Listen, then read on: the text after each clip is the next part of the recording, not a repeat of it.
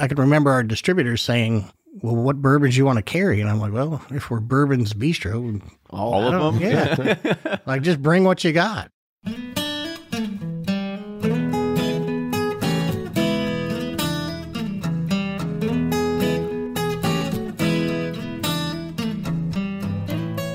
This is Bourbon Pursuit, the official podcast of bourbon, bringing to you the best in news, reviews, and interviews with people making the bourbon whiskey industry happen. And I'm one of your hosts, Kenny Coleman. Our guest today, he carved a path that may seem unlikely, but in the end, it seems almost fitting. Jason Bronner joined us back on episode 57, where he talked about building the first bourbon-focused restaurant in Louisville, which you all now know as Bourbon's Bistro. That concept has stood the test of time, and now people from all over flock to his restaurant when they hit the Bourbon Trail. And one particular patron of his, Andrew Wiebrink of Independent Stave Company, who you may remember back from episode 346, they began talking and came up with some proprietary barrels that will enhance a whiskey based on its original profile, whether it was nutty, sweet, or floral. And that's how Buzzard's Roost Bourbon was born. You will get to hear more about this journey and their process, and how Jason is also moving into a brick-and-mortar location on West Main Street in the heart of downtown Louisville. With that, enjoy this week's episode. And now here's Fred Minnick with Above the Char. I'm Fred Minnick, and this is Above the Char. This week's idea comes from Daryl McD, who writes me on fredminnick.com. As barrels increase with age, do distillers combine barrels and continue to age in one select barrel as the barrels decline in volume? Opens the door to the thought of what that blending method would produce. Well, as a matter of fact, Daryl, that is used throughout the industry. There's a couple different methods.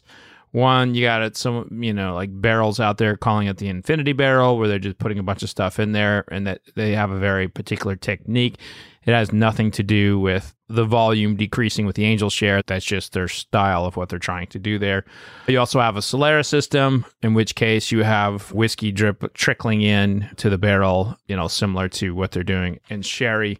But probably the best example of what you're particularly asking about is what they call topping off. And that's done in rum pretty extensively. The angel share or the leakage or whatever you want to call it in the Caribbean, where most of the rum is made, is a ton. They'll lose like 20% like their first year on some of the islands. It's so hot and humid there, it just extracts the spirit out of the barrel. And what they do is they top it off so the momentum doesn't continue. So they'll end up pouring one barrel into another over time.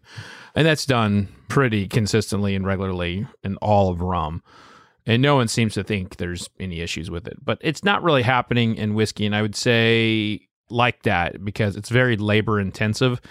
If you look at these barrels, they're very hard to crack into. Like there's a whole process of banging out the bung. And so anytime you are looking at fidgeting with one of those barrels, you're looking at increased labor costs, increased potential injury with moving the barrels around. It's just kind of a headache. In fact, no one even really alternates their barrels anymore in storage. They just kind of throw them in the rick house and let them sit. But that's a great question, Daryl McD. Thanks for hitting me up. If you'd like to be like Daryl McD, hit me up on fredminnick.com. That's fredminnick.com. Hit the contact button. Ask me your question. If I like it, I'll read it on the air. Until next week, cheers. From their bar to yours, Chad and Sarah of the popular YouTube channel It's Bourbon Night bring you their favorite at-home old-fashioned mix with the new Elemental Elixir's Golden Hour Syrup. It's a custom-made syrup with notes of bold black tea, warm spices, and orange zest. All you need is your favorite whiskey and ice. No bitters needed. One bottle makes 16 drinks, so that's only $1 a cocktail before you add your own whiskey. They can also be enjoyed in other cocktails or spirits, mocktails, coffee, tea, and anything you can think of. It's crafted locally in Lexington, Kentucky, and you can get your bottle now at whiskeyambitions.com. And they're off for another Give 270 2020 Unicorn Raffle. Your $20 ticket gives you not one, but two chances to win from our lineup of 20 Woodford Reserve treasures, including the grand prize, the rarest unicorn yet, the Woodford Reserve Kentucky Derby 150 Baccarat Edition. Only 150 bottles were made and is just like the one the Derby winning owner receives. Quit horsing around and get your $20 tickets now at give270.org. Charitable Gaming License ORG 0002703. Ed Bly and Rising Tide Spirits are back again with a new release of Old Stubborn Bourbon. And this release of Old Stubborn is a premium hand marriage of 10, 11, and 12-year cask strength, barely filtered pot still bourbon. It comes in at a staggering 123.8 proof. And the flavoring grain for this one, which the last one was wheated, but this time it's now rye. Rich, sweet, and bold with a long finish that's sure to be another eye-opener. You can order online at Sealbox or thebourbonconcierge.com, and you can even purchase in person at Revival Vintage Spirits, and even now with very few select stores in Kentucky. You can get it now while you can, but be sure to do it because it's not going to last long.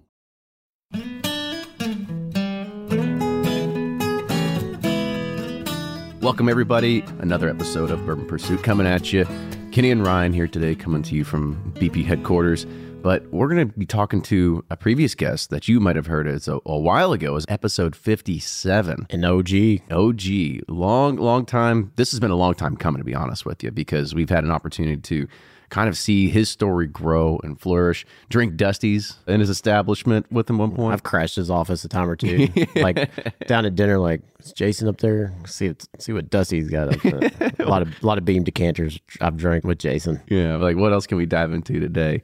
Episode 57, we were talking back with Jason with the establishment of Bourbon's Bistro and kind of how that was a staple of really where bourbon dining kind of came in and revolutionized sort of Louisville at the time. Well ahead of his time. Yeah, way ahead of his time. You were like the first one to be like, this is going to be a destination, a meal, dining, bourbon selection, all that, single barrel picks. You know, he was revolutionary in the city of Louisville. Mm-hmm.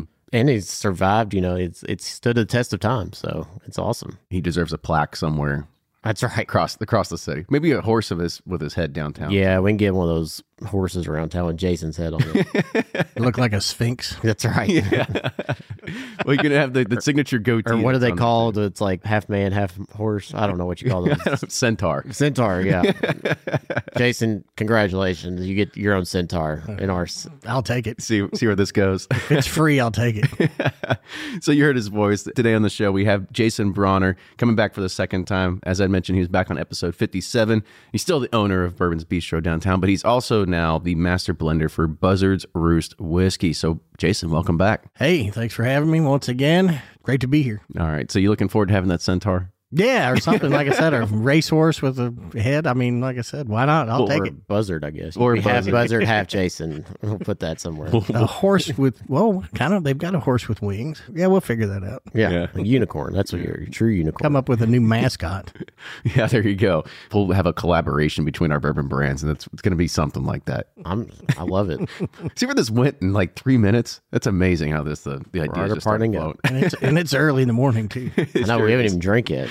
Somewhat sober, I think. Yeah. So, Jason, let's kind of refresh people a little bit. How you got into bourbon, how you got into whiskey. I know you've got a family history with national distillers and stuff like that, too. Yeah, well, I had a couple of great aunts and uncles that grew up next door to me, and I grew up over in the Crescent Hill neighborhood in Clifton, right down, a couple of, maybe a mile or two from National Distillery. So a couple of my great aunts and uncles worked there. It seemed that we just had whiskey around when we were kids, we'd go to our great aunts and uncles or grandmothers or whatever, and there'd always be some Old Crow laying around, and they'd be playing cards or whatever, and didn't want to get up from the table. So, you became an instant bartender. It's like, go make me, a highball. It's like, well, what's a highball? It's about 3 fingers of Old Crow and some Canada Dry. So it was kind of around my family. And I started out in the restaurant business when I was 21. I had a lot more time than I had money, and opened up a little pizza place there in the Clifton neighborhood. Did that for... What was it called? It was called Clifton's Pizza. Oh, okay. Yeah, the one that has been there for... It was there for a while. It was there for 28 years. Yeah, I was about to say. Great. Yeah.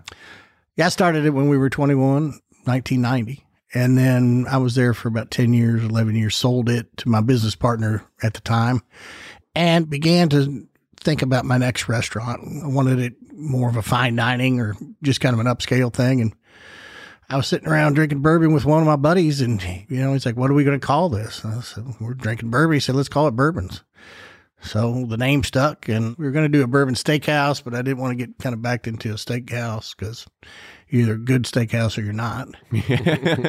And that fine line, don't you? Yeah. So in doing the research, a bistro came up with the ties that Louisville has with French, Louis the 16th and all that. It kind of fit in, especially between when you start talking about bourbon and Bourbon Street, New Orleans, and the commerce that we had with down there. It made sense to do Southern kind of food. As far as New Orleans goes, New Orleans has a lot of island influence, but I wanted to be north of that. Go all the way south to New Orleans, pick up some shrimp and grits, some oysters or whatever. Speaking my language there. Yeah.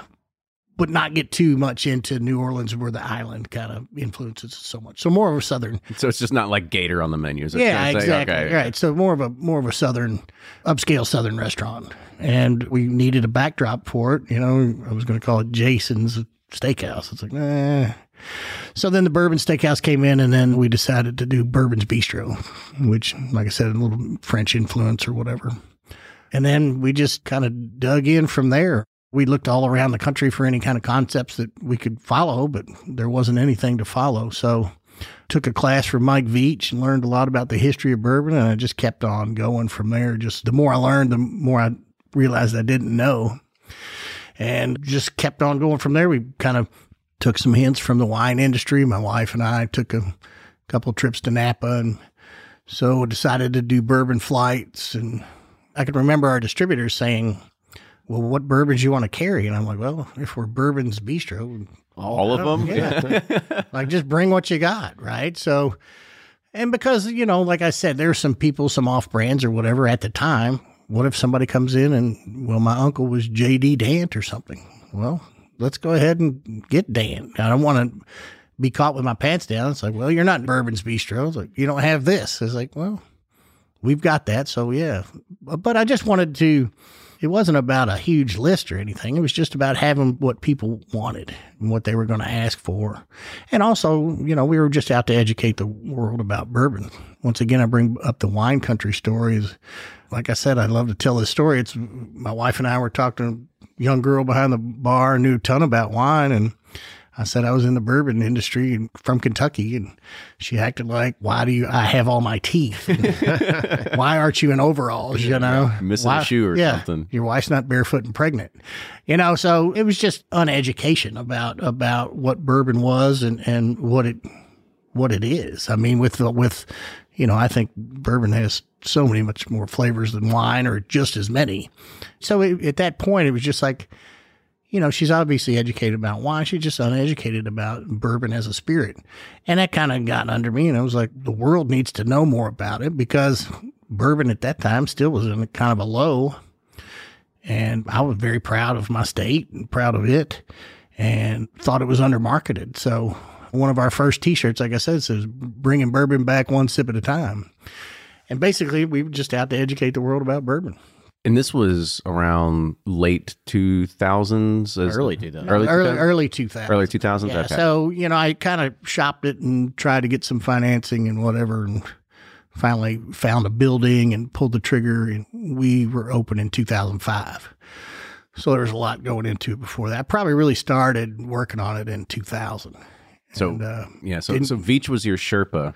Yeah. And so when did the dusty bug kind of bite you? I don't really know when it actually bit me, where I started with it. It just, once I started reading about bourbon and all that, and I think I had some friends or whatever, like my aunt, she actually passed away and had some old bourbon. And I can remember my father and I drinking it, just cheers her. She left it to us. I mean, there's a couple of bottles that was made at National Distillery, which was good stuff. And I was like, whoa, wait a minute. This doesn't taste like what I'm ordering today. Exactly. Yeah. So really started to look into that as well. And a lot of old people passing away and having estate sales and whatever, and I'd start picking them up and really started getting into the Dusties. You know, I've got a lot of Beam decanters now, but back in the early days, I would pass those up. Yeah. They're a dime a dozen. Right. Which I, kick myself now because there's some really good stuff in there. But then you can find some bad ones as well. But Do you remember your biggest Dusty score that you were super excited about? I was down, if you're familiar with antique dealing, a friend of mine was Joe Lay. Yeah, I remember Joe Lay. That was a huge store that was down. Yeah. Did they just close their doors recently? Is that what it is? Somebody just bought the building. They're going to, I don't know what they're going to do, but I think it's Camposano. But yeah, if you're coming in from out of town, it's right there off 64 or 65. Yeah, and you drive down. Is it Market? It's on Market, and you'll see this huge building with a huge painting facade on the wall. And anyway, it was just this massive store full of antiques and just random stuff. He's one of the biggest antique dealers in the South, or whatever. I used to ride Harleys with him, and got to be pretty good friends with him. And I'd go down there and I say, "Hey, man, you got any bourbon, or whatever?" And he'd take me around. It's almost like if you zigzagging around the store in these little corners and upstairs, and it's like American Pickers or like some barn, like just digging through stuff. So he had a big list with him. He would write down and he'd go through and he said, "Oh, I think I got something. Come follow me." And he went and picked up a gallon of Old Granddad. Oh, wow. Oh, God. From probably, I think it was, 68 or something. Was it one in the swings? No, it was just a big bottle of it. He said, "You want that?" "Yeah, I'll take that. How much?" I'll give you $50. Oh, man. Yeah, I'll take it. Oh. I mean, so that's a score. But he had all these decanters that he was pouring out. So I tried to, because I guess at that time it was illegal. I mean, for them to sell to the general public, but we were good friends, so cash deal. Keep it off the books. I'm not saying anything like that, but we made some deals. But so that was probably one of my favorite finds. That the story and everything about it. So big gallon, and I ended up selling that to some friends of mine who were having a bachelor party, and we partied all weekend. They kept hammering me about it. And I said, "Well, I'll sell it to you if I can drink it with you." There you go. Yeah. And so I sold it. They opened it and we drank it. So you're one of the first restaurants too that I could remember that had started doing their own single barrel picks. Like you could go and say, "I want that Bourbon's Bistro pick," or this or that. And talk us through those times. Like, how'd you get started with that? And maybe some of your favorite picks you've ever done. Yeah. We'll be on the lookout for. One of the actual first pick we did was Woodford. And we were probably one of the first people to ever pick a barrel of Woodford. And I had done my research and I said, "Well, I want it unchill filtered." And they're like, "We don't know if we're..." So back and forth. And I was going to split some with, I think it was Gordo at the time. And they said I couldn't sell it retail if I did it unchill filtered. I said, "Okay, well." This was the first barrel pick I'd ever done. Right. So it was early on. It was 2005, You're being 2006. picky on the first one. They're like, "This is going to be the worst customer." Well, at the time, you probably could have been. Nobody's buying barrels. Right. Plus, I mean, I'm looking at, do I have enough money to take this inventory? We just opened, and here I am going in deep for just one deal, but it all worked out, and it was pretty cool. I did the unchill filtered, and we took a limo down and almost got T-boned, and that's a whole nother podcast. But then we did Four Roses, which was one of my favorite. We were the second pick overall at Four Roses, first on premise. So we were first restaurant bar to pick one down there. Do you remember what it was? Which recipe? He's done so many now. Yeah. Probably can't. For a long time, we did just OESKs. We always did them blind. no fail. And I think one time I had Jim pull. I said, "Well, if we keep blinding these OESKs," I said, "go ahead and just bring me out 6 OESKs and we'll pick the best of the best." The good old days. Yeah, those were the good old days. So Now we're lucky to get a K in there. now I'm lucky to get a barrel. So. Yeah. Exactly. I think that's sort of the thing that we've all kind of found is that everybody's sort of getting squeezed on allocation and getting barrel picks and being able to still maintain that. So I guess how does that shift with what you're trying to do over at Bourbons? If you're getting squeezed out of stuff, maybe not getting the allocation that you once thought of, is this sort of where Buzzards Roost come in? That I'll just start my own whiskey brand and then I'll start bringing that in. Well, not really. The whiskey brand didn't come because of that. But to tell you from the bourbon side, the Bourbon's Bistro side of it, we've been getting squeezed for a long time on, all the brands that are doing it. Because they're looking for big box volume, right? I mean, well, I think they're opening other stores, whatever it is, they're opening other markets and not really fulfilling the market that they opened when they were trying to open our market, if that makes sense. Yeah. I just don't think a lot of these big guys are taking care of their backyard like they should or like they used to. But anyhow, that's neither here nor there. That's something. I mean, I think that's interesting that our listeners probably find captivating in regards of how the industry does work and what people should be doing. And I'm sure there's plenty of brands out there that listen to this show that they're like, oh, okay, maybe we'll add bourbons back on the list over here. And I don't feel that I should get any more than anybody else, but back when you couldn't give George T. Stagg away because nobody was drinking 140 proof bourbon, I was taking all I could get. And to be one of the first bars out there that are actually supporting all these brands and then not getting what I need to now this is my concept. I started with Bourbon's Bistro. We have bourbon from everybody. And then I get people that travel from, let's say, the West Coast, Seattle or whatever, Texas. There's a lot of Weller. What do you mean you don't have Weller? Can't get it. That's true. It's like, isn't it just down the street? Yeah, it's just down the street, but you get more Weller than I do, which doesn't really make much sense. They can do business how they want to do it, but I think the loyalty is kind of waning a little bit. So it is what it is, and we try to move on and do what we can. If we don't have that brand, we'll just sell another brand. Yeah. Which is unfortunate because it's not what we want to do there. It's not our motto. That's not how we started. I guess you could always look at it as an opportunity to introduce people to other brands because it does feel like there's a lot of brands that are popping up more than ever now. And there's more good whiskey on the market now than there ever has been. And unfortunately, a lot of these bigger companies don't realize that. And that's what we're going to do. And, Bourbon's Bistro is only one store. Are we going to make a worldwide impact? Probably not. But the people we do impact, you never know. That's a situation we're in, and we've dealt with adversity before, especially in the restaurant business. There's tons of things we can talk about. How long you got, buddy?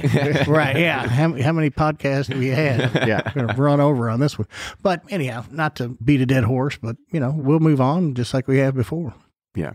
So I guess talk about the origins and when did you start laying down bourbon or trying to figure out, I want to start my own brand? How did that idea start culmination? Because I know, or should I say, I don't know, but I would probably think that running a restaurant is taking up a lot of time. And so you said, all right, well, let me go ahead and what other project can I have put to take up something my else time? on my plate? Yeah. I like to stay busy, like I say, idle time is the devil's workshop. Yeah, so right.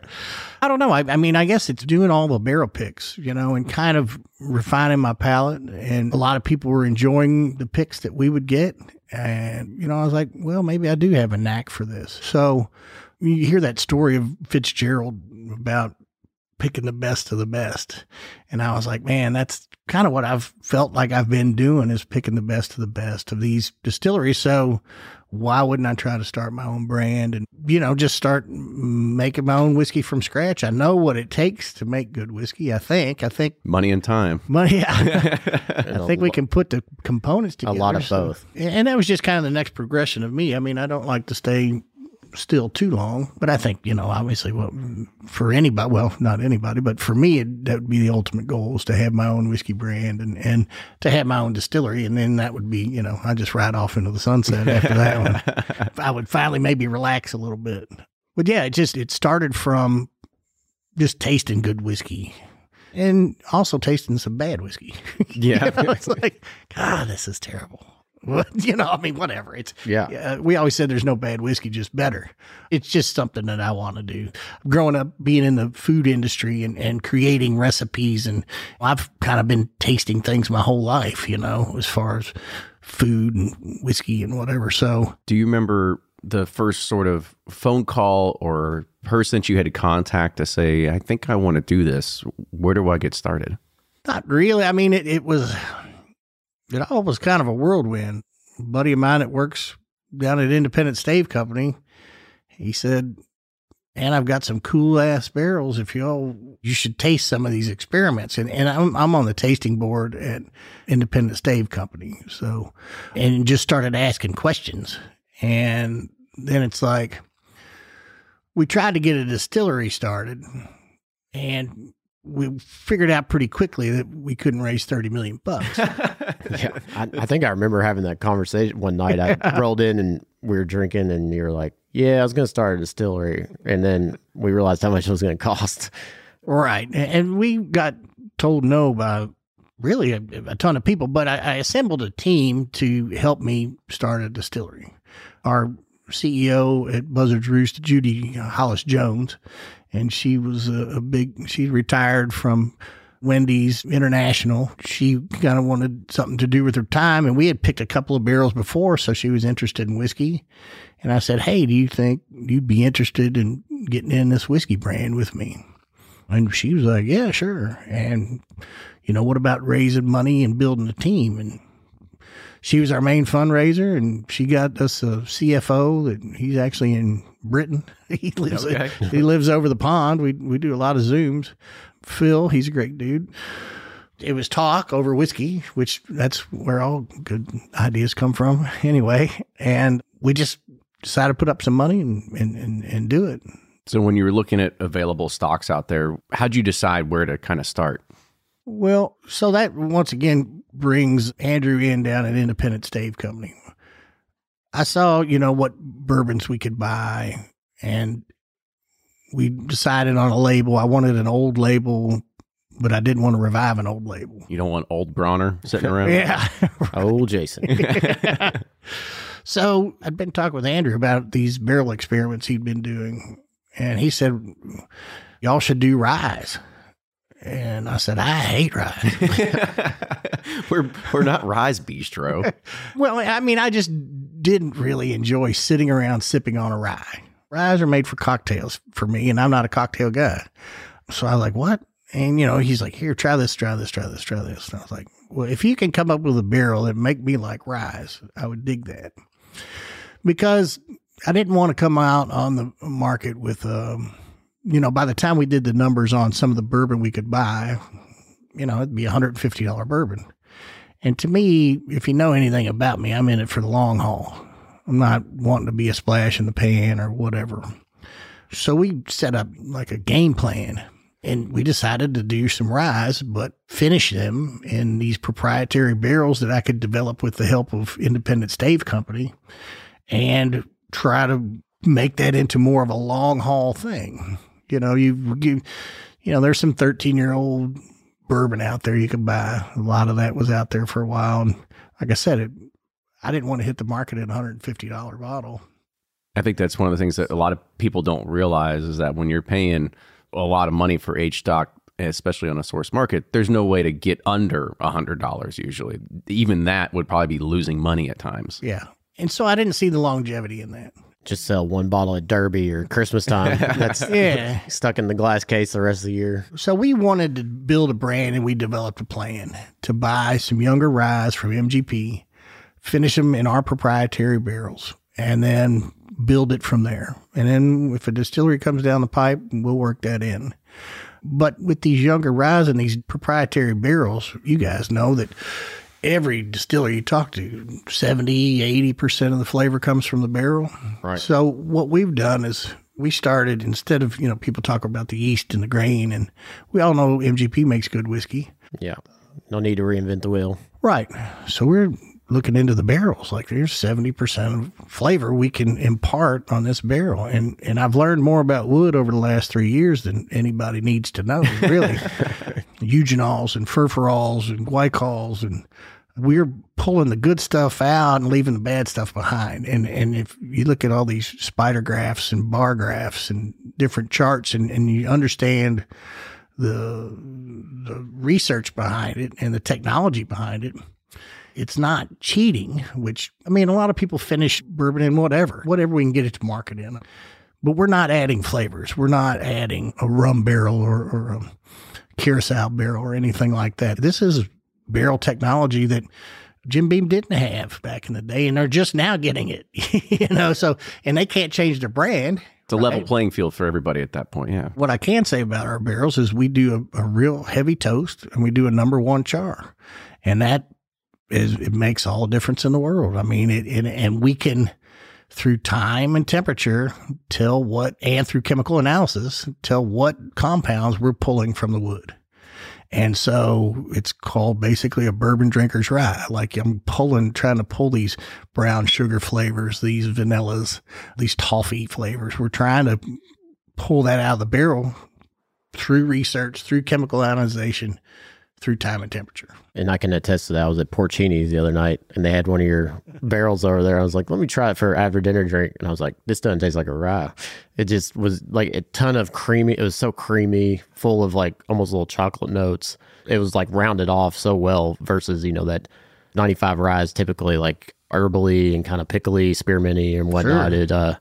It was really nice. Yeah, that's one thing. And so I took 3 non-selling points for me, which it's a 95.5 rye, which is a huge rye.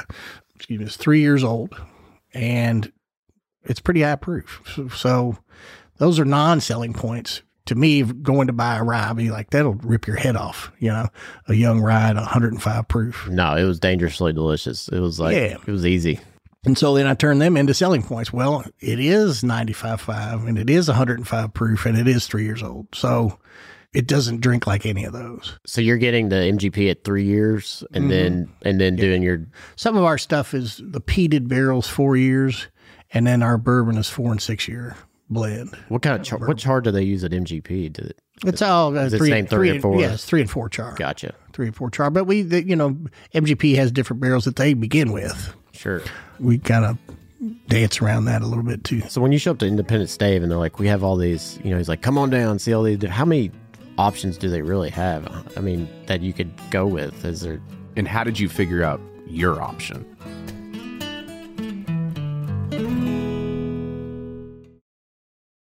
If you're anything like me, then you can't get enough about bourbon. And that's why I'm a subscriber to Bourbon Plus magazine.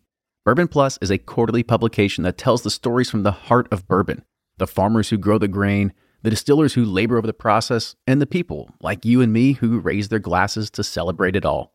Subscribe to Bourbon Plus magazine today at bourbonplus.com, that's PLUS.com, and use code PURSUIT at checkout for $5 off your subscription. Customers are rushing to your store. Do you have a point of sale system you can trust, or is it a real POS? You need Shopify for retail. Shopify POS is your command center for your retail store. From accepting payments to managing inventory, Shopify has everything you need to sell in person. And with Shopify, you get a powerhouse selling partner that effortlessly unites your in-person and online sales into one source of truth. Track every sale across your business in one place and know exactly what's in stock. Connect with customers in line and online. Shopify helps you drive store traffic with plug-and-play tools built for marketing campaigns from TikTok to Instagram and beyond. And you can get hardware that fits your business. Take payments by smartphone, transform your tablet into a point-of-sale system, or use Shopify's POS Go mobile device for a battle-tested solution. Plus, Shopify's award-winning 24/7 help is there to support your success every step of the way. Do retail right with Shopify. Sign up for $1 per month trial period at shopify.com/bourbon, all lowercase, and go to shopify.com/bourbon to take your retail business to the next level today. Shopify.com/bourbon.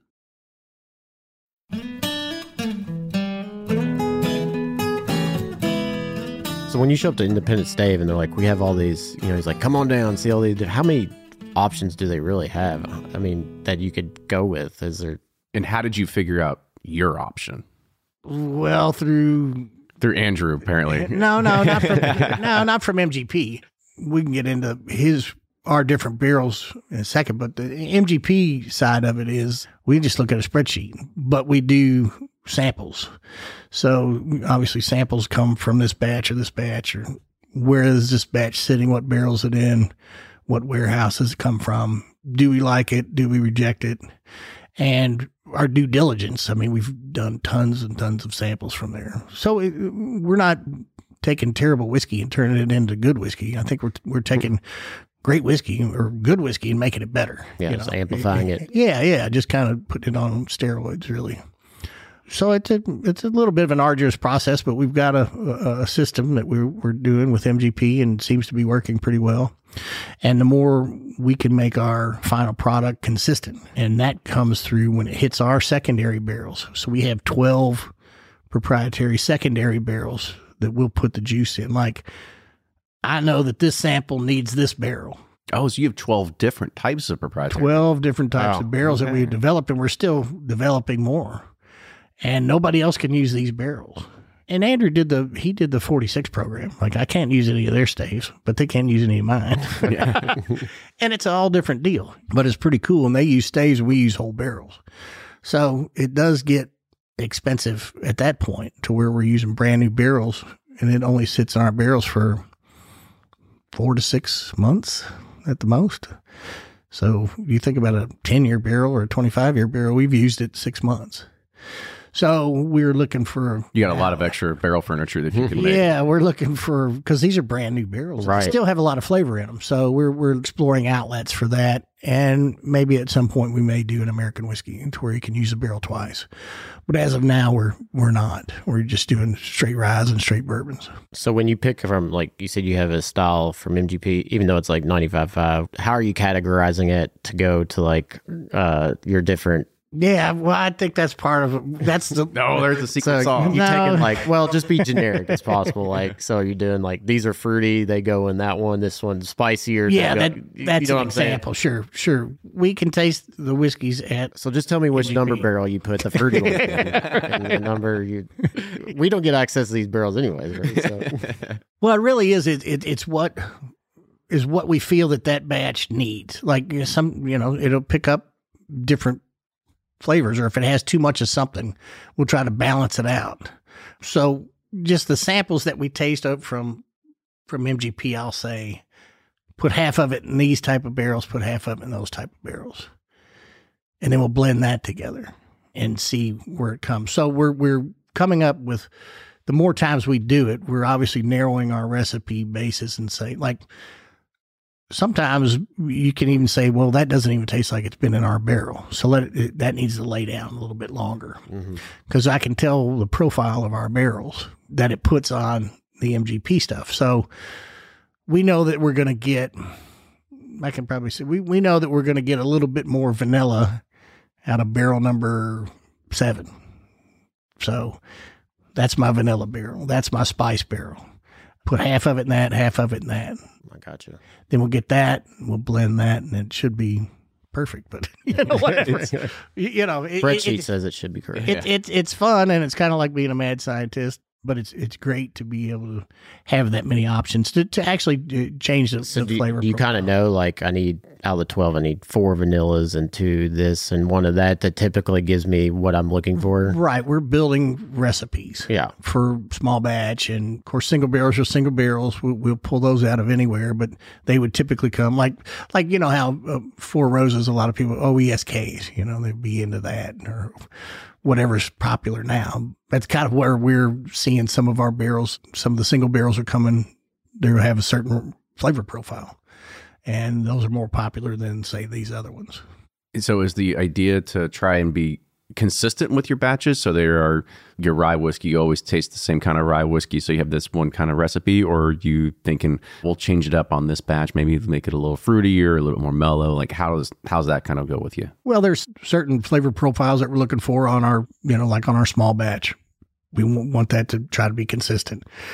Our single barrels are going to be a little bit different. We want that to vary quite a bit. And then we do some experimental stuff anyway, like our toasted. We've got a toasted barrel that it'll all go into our toasted barrels, and hopefully that works its magic, and that's our toasted. So there's not a separate toasted recipe. It just goes into this main toasted barrel that we do. Okay, so that's my next question. So does it go through your proprietary barrel and then to a toasted barrel? No. Because I know you did a toasted release at one point. Right, too. but our toasted is just toasted. Okay. But it's heavily toasted. It's proprietary toasted. Yeah.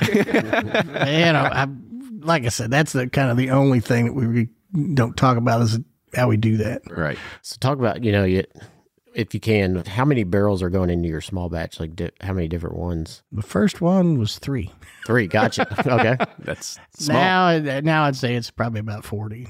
A 40? Gotcha. What have you found at scaling, say, from 3 to 40? What's the difference in blending, or lessons you've learned going from a small number of barrels to bigger barrels, or bigger amount of barrels? Well, we know the flavor profiles that we're trying to hit, And once again, it is a little bit of hit and miss. And when you're blending, it's like, well, we need a little bit more of this. We need a little bit more of that.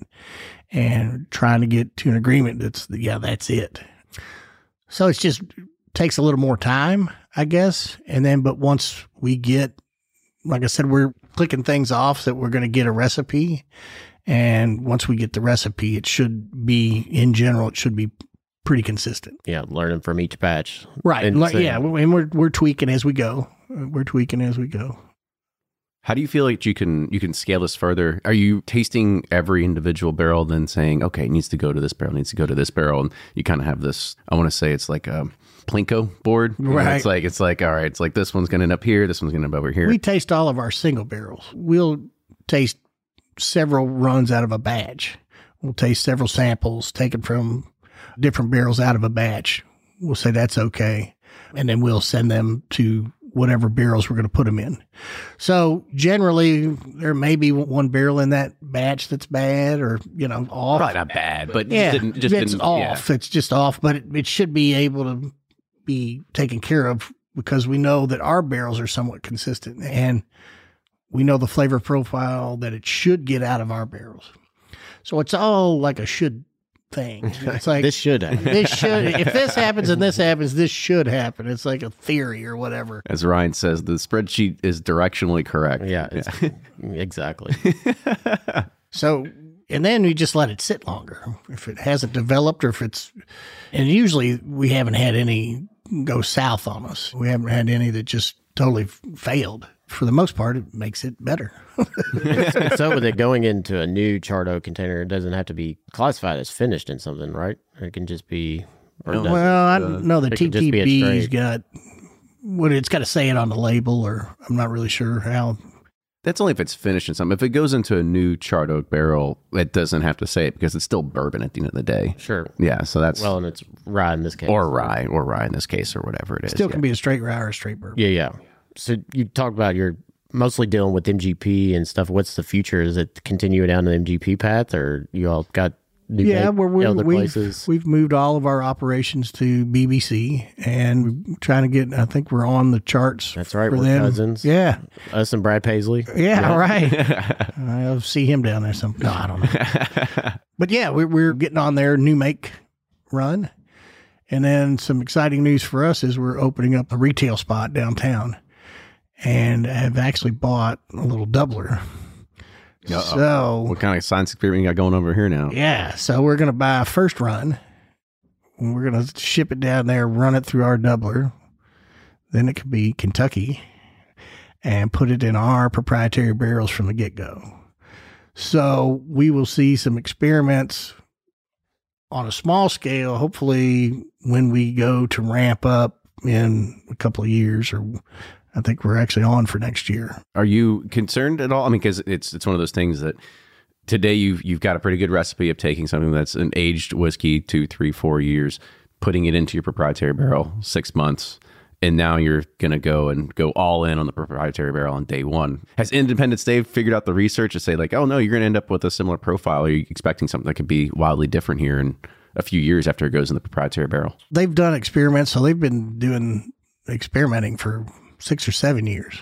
So they've got, I think there you go. The data's done for you. He's got a ton of experiments all around the world, and some of them are already up to date, up to snuff on 3 and 4 years or whatever. So it should continue to do what we're doing, but it's going to be at a faster rate a little bit, just because I think our barrels are developed for, really honestly, for new make, it would be about a 4 to 6 year.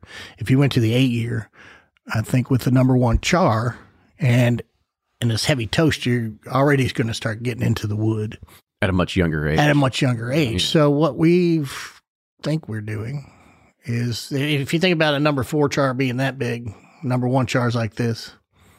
The liquid's getting through that char to the sugar layer that we've developed is hopefully like this. It's getting into that quicker. Yeah. And it's going to develop flavors much faster than a 4 char barrel. But is that a 10-year, can you keep putting them back? And is that a 10-year bourbon? Probably not. I think it'd start to get a little past everything that we've developed to get into the woods and start building a lot of the tannins. Diminishing returns on it. Yeah. So, I mean, I've always said you can't cheat time. Like you got smaller barrels, and Trace put them on boats, and Metallica's playing some music to it, and you know, whatever. I mean, it's all good stuff. It's all good stuff. We're just going to try it a different way. Stories. Yeah, we're going to try it a different way and see what that does. Well, it's exciting to have a new home for it located in here. as Yeah, well. down on Main Street, we're going to do a retail shop. We're going to have a tasting bar. We're going to have the still set up, kind of some video tours, tell you about what we do with our barrels, how we're different. We're going to have a tasting lab. So that'll be another step you can do. And then we'll have a barrel pick, like a VIP barrel picking room. If you want to come in and pick a barrel, we'll do that. And, you know, put the whole dog and pony show out for you. Yeah, we'll take a pony. Yeah. Back to that horse thing. We'll take a blend. We'll do a 10 barrel Blend. Yeah. That's a big blend right there. And so we're looking forward to putting some new make in some of our barrels. And Is that new make at Bardstown, you said? well, it'll be, hopefully we're going to run to 70-gallon stills. So we'll do about a barrel a run. And I don't know, we haven't fired it up. We're still in the early processes of how much that'll do. But let's say a barrel a week. And then we'll ship it back down to BBC, I would imagine, unless we figure out a closet to put it in or something. Yeah, I was about to say. You need your own warehouse. Fill then up at that. point. Take the elevator up and just put those on the top floor, will you? Yeah, right. Yeah, let's really weight this thing down. So it's all interesting, and you know, it's all fun, and it's all for the bourbon industry and the whiskey industry. You know, I've changed my cognomen or whatever. Instead of saying bourbon all the time, I'm saying whiskey all the time now because I don't know which I'm talking about. Because you started building a brand on rye whiskey, huh? Yeah, all of a sudden, and I The hate lines rye. get blurry. So when you look back and you think about this and coming from bourbons to now starting your own brand, do you felt like it was a natural progression, or did it kind of take you by surprise a little bit? No, I think for me, it was totally natural. It was like, you know, what more can I do in this industry? You know, I think I've been in the restaurant business forever, and that got me into the whiskey business kind of. And then there was both. And then I started seeing the whiskey side of it, or the bourbon side of it, and hanging around these distilleries and knowing all the distillers and bottling lines and everything. And so to me, it's been a natural progression that I've learned how to taste food and how to taste through the restaurant industry, and learned how to be a decent, run the business and deal with employees and things. And then when we were doing the food bourbon thing and then doing, like I said, all the distilleries and things, it was like, that's what I want to do, you know? And It's a culmination of all that. yeah, Get you to I think this point. it's kind of my future experience, whether I knew it or not, was kind of building me up for what I'm doing now. You know, it was kind of weird like that. Look back and think about it. It's like, no wonder I didn't know what I was going to do in college. Destiny. You know, It's Yeah. like, you know, now I know exactly Your what I guidance want counselor to do. didn't say that? Yeah, it was like, Jason, I think you should start a pizza, then a restaurant. Then little did I know that this is what I wanted to do, but it took me, you know, 40, 50 years to figure out what I wanted to do. And this is what I want to do. I love everything about whiskey. I love sipping it, drinking about it, talking about it, spreading the news. And that's why you're here. And I think that, I think people can learn from that too. Is like, you don't have to like always just say, I'm going to do one thing my whole life. It's like, you can always be growing and continually challenge yourself, and the world will kind of unfold itself for you and lay it all out for you, you know? Yeah, I think so. I mean, I've always wanted to do the next thing, you know, just I get bored easy. I do too. Maybe I've got ADD or something, but I'm diagnosed. yeah, I haven't been diagnosed, but I don't want them to. I don't want to know. That's right. So It's part of the magic. Yeah.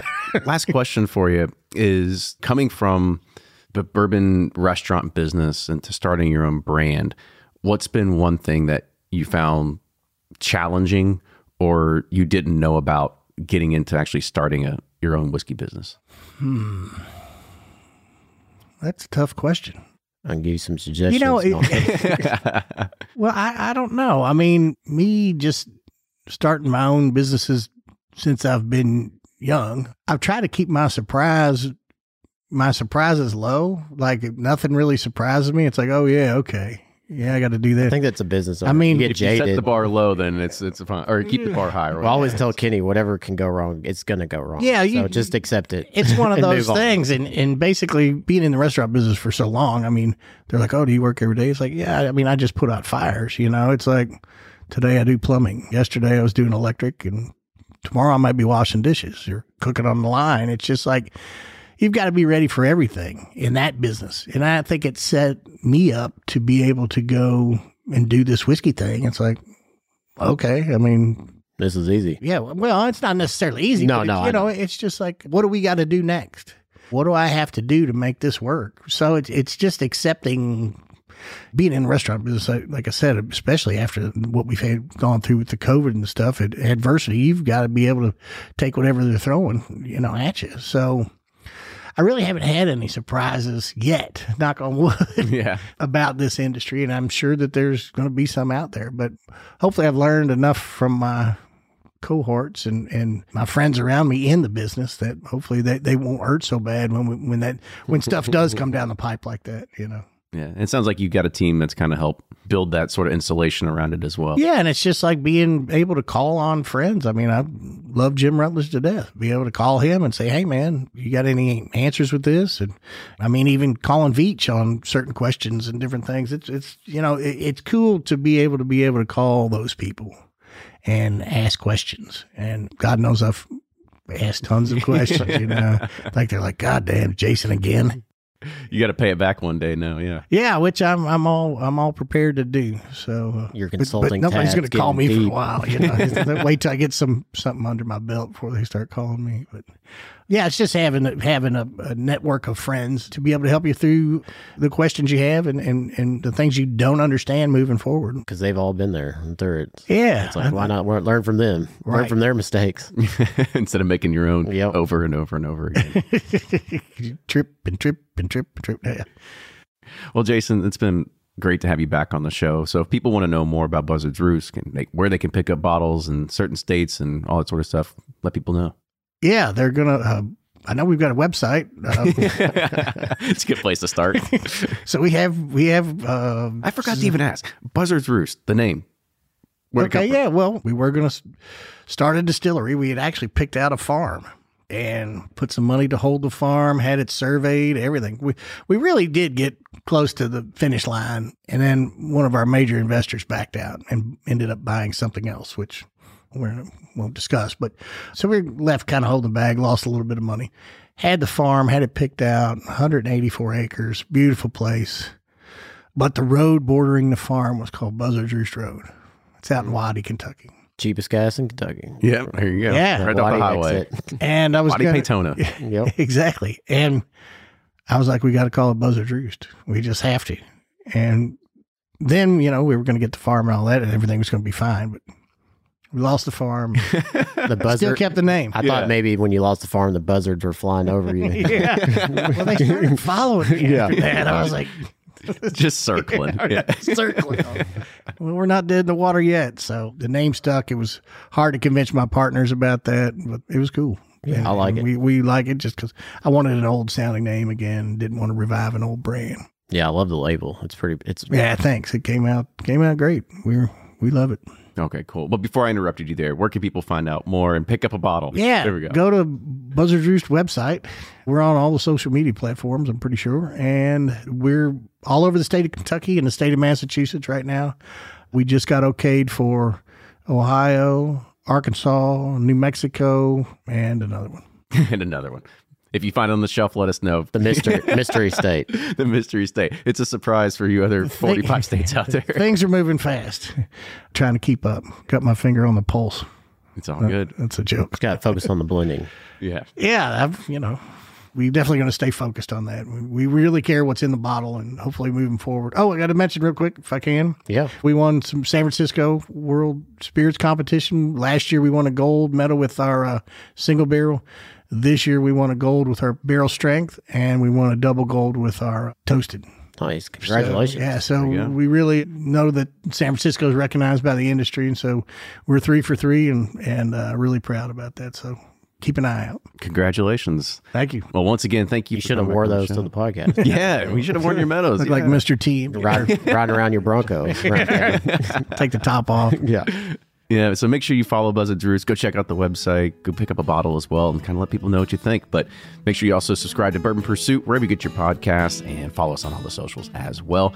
Go check out our website. You can sign up for our email list so you never miss an episode. But with that, cheers, everybody. We'll see you next week.